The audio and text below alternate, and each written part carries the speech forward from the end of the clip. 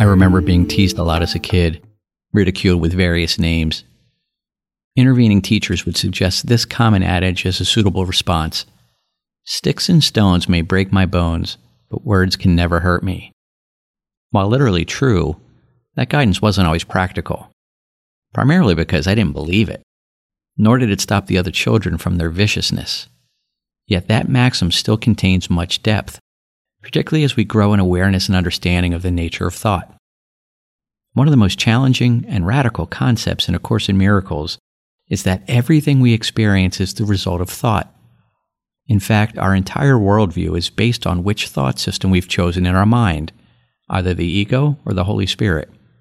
That's why Lesson 281 counsels us with this powerful principle: I can be hurt by nothing but my thoughts, which expands on these lines from Lesson 190.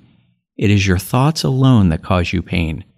Nothing external to your mind can hurt or injure you in any way.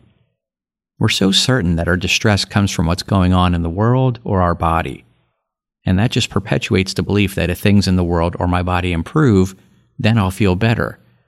But to truly escape pain, we must first recognize its source. And that's what we'll be discussing in our Thursday session. I look forward to seeing you then.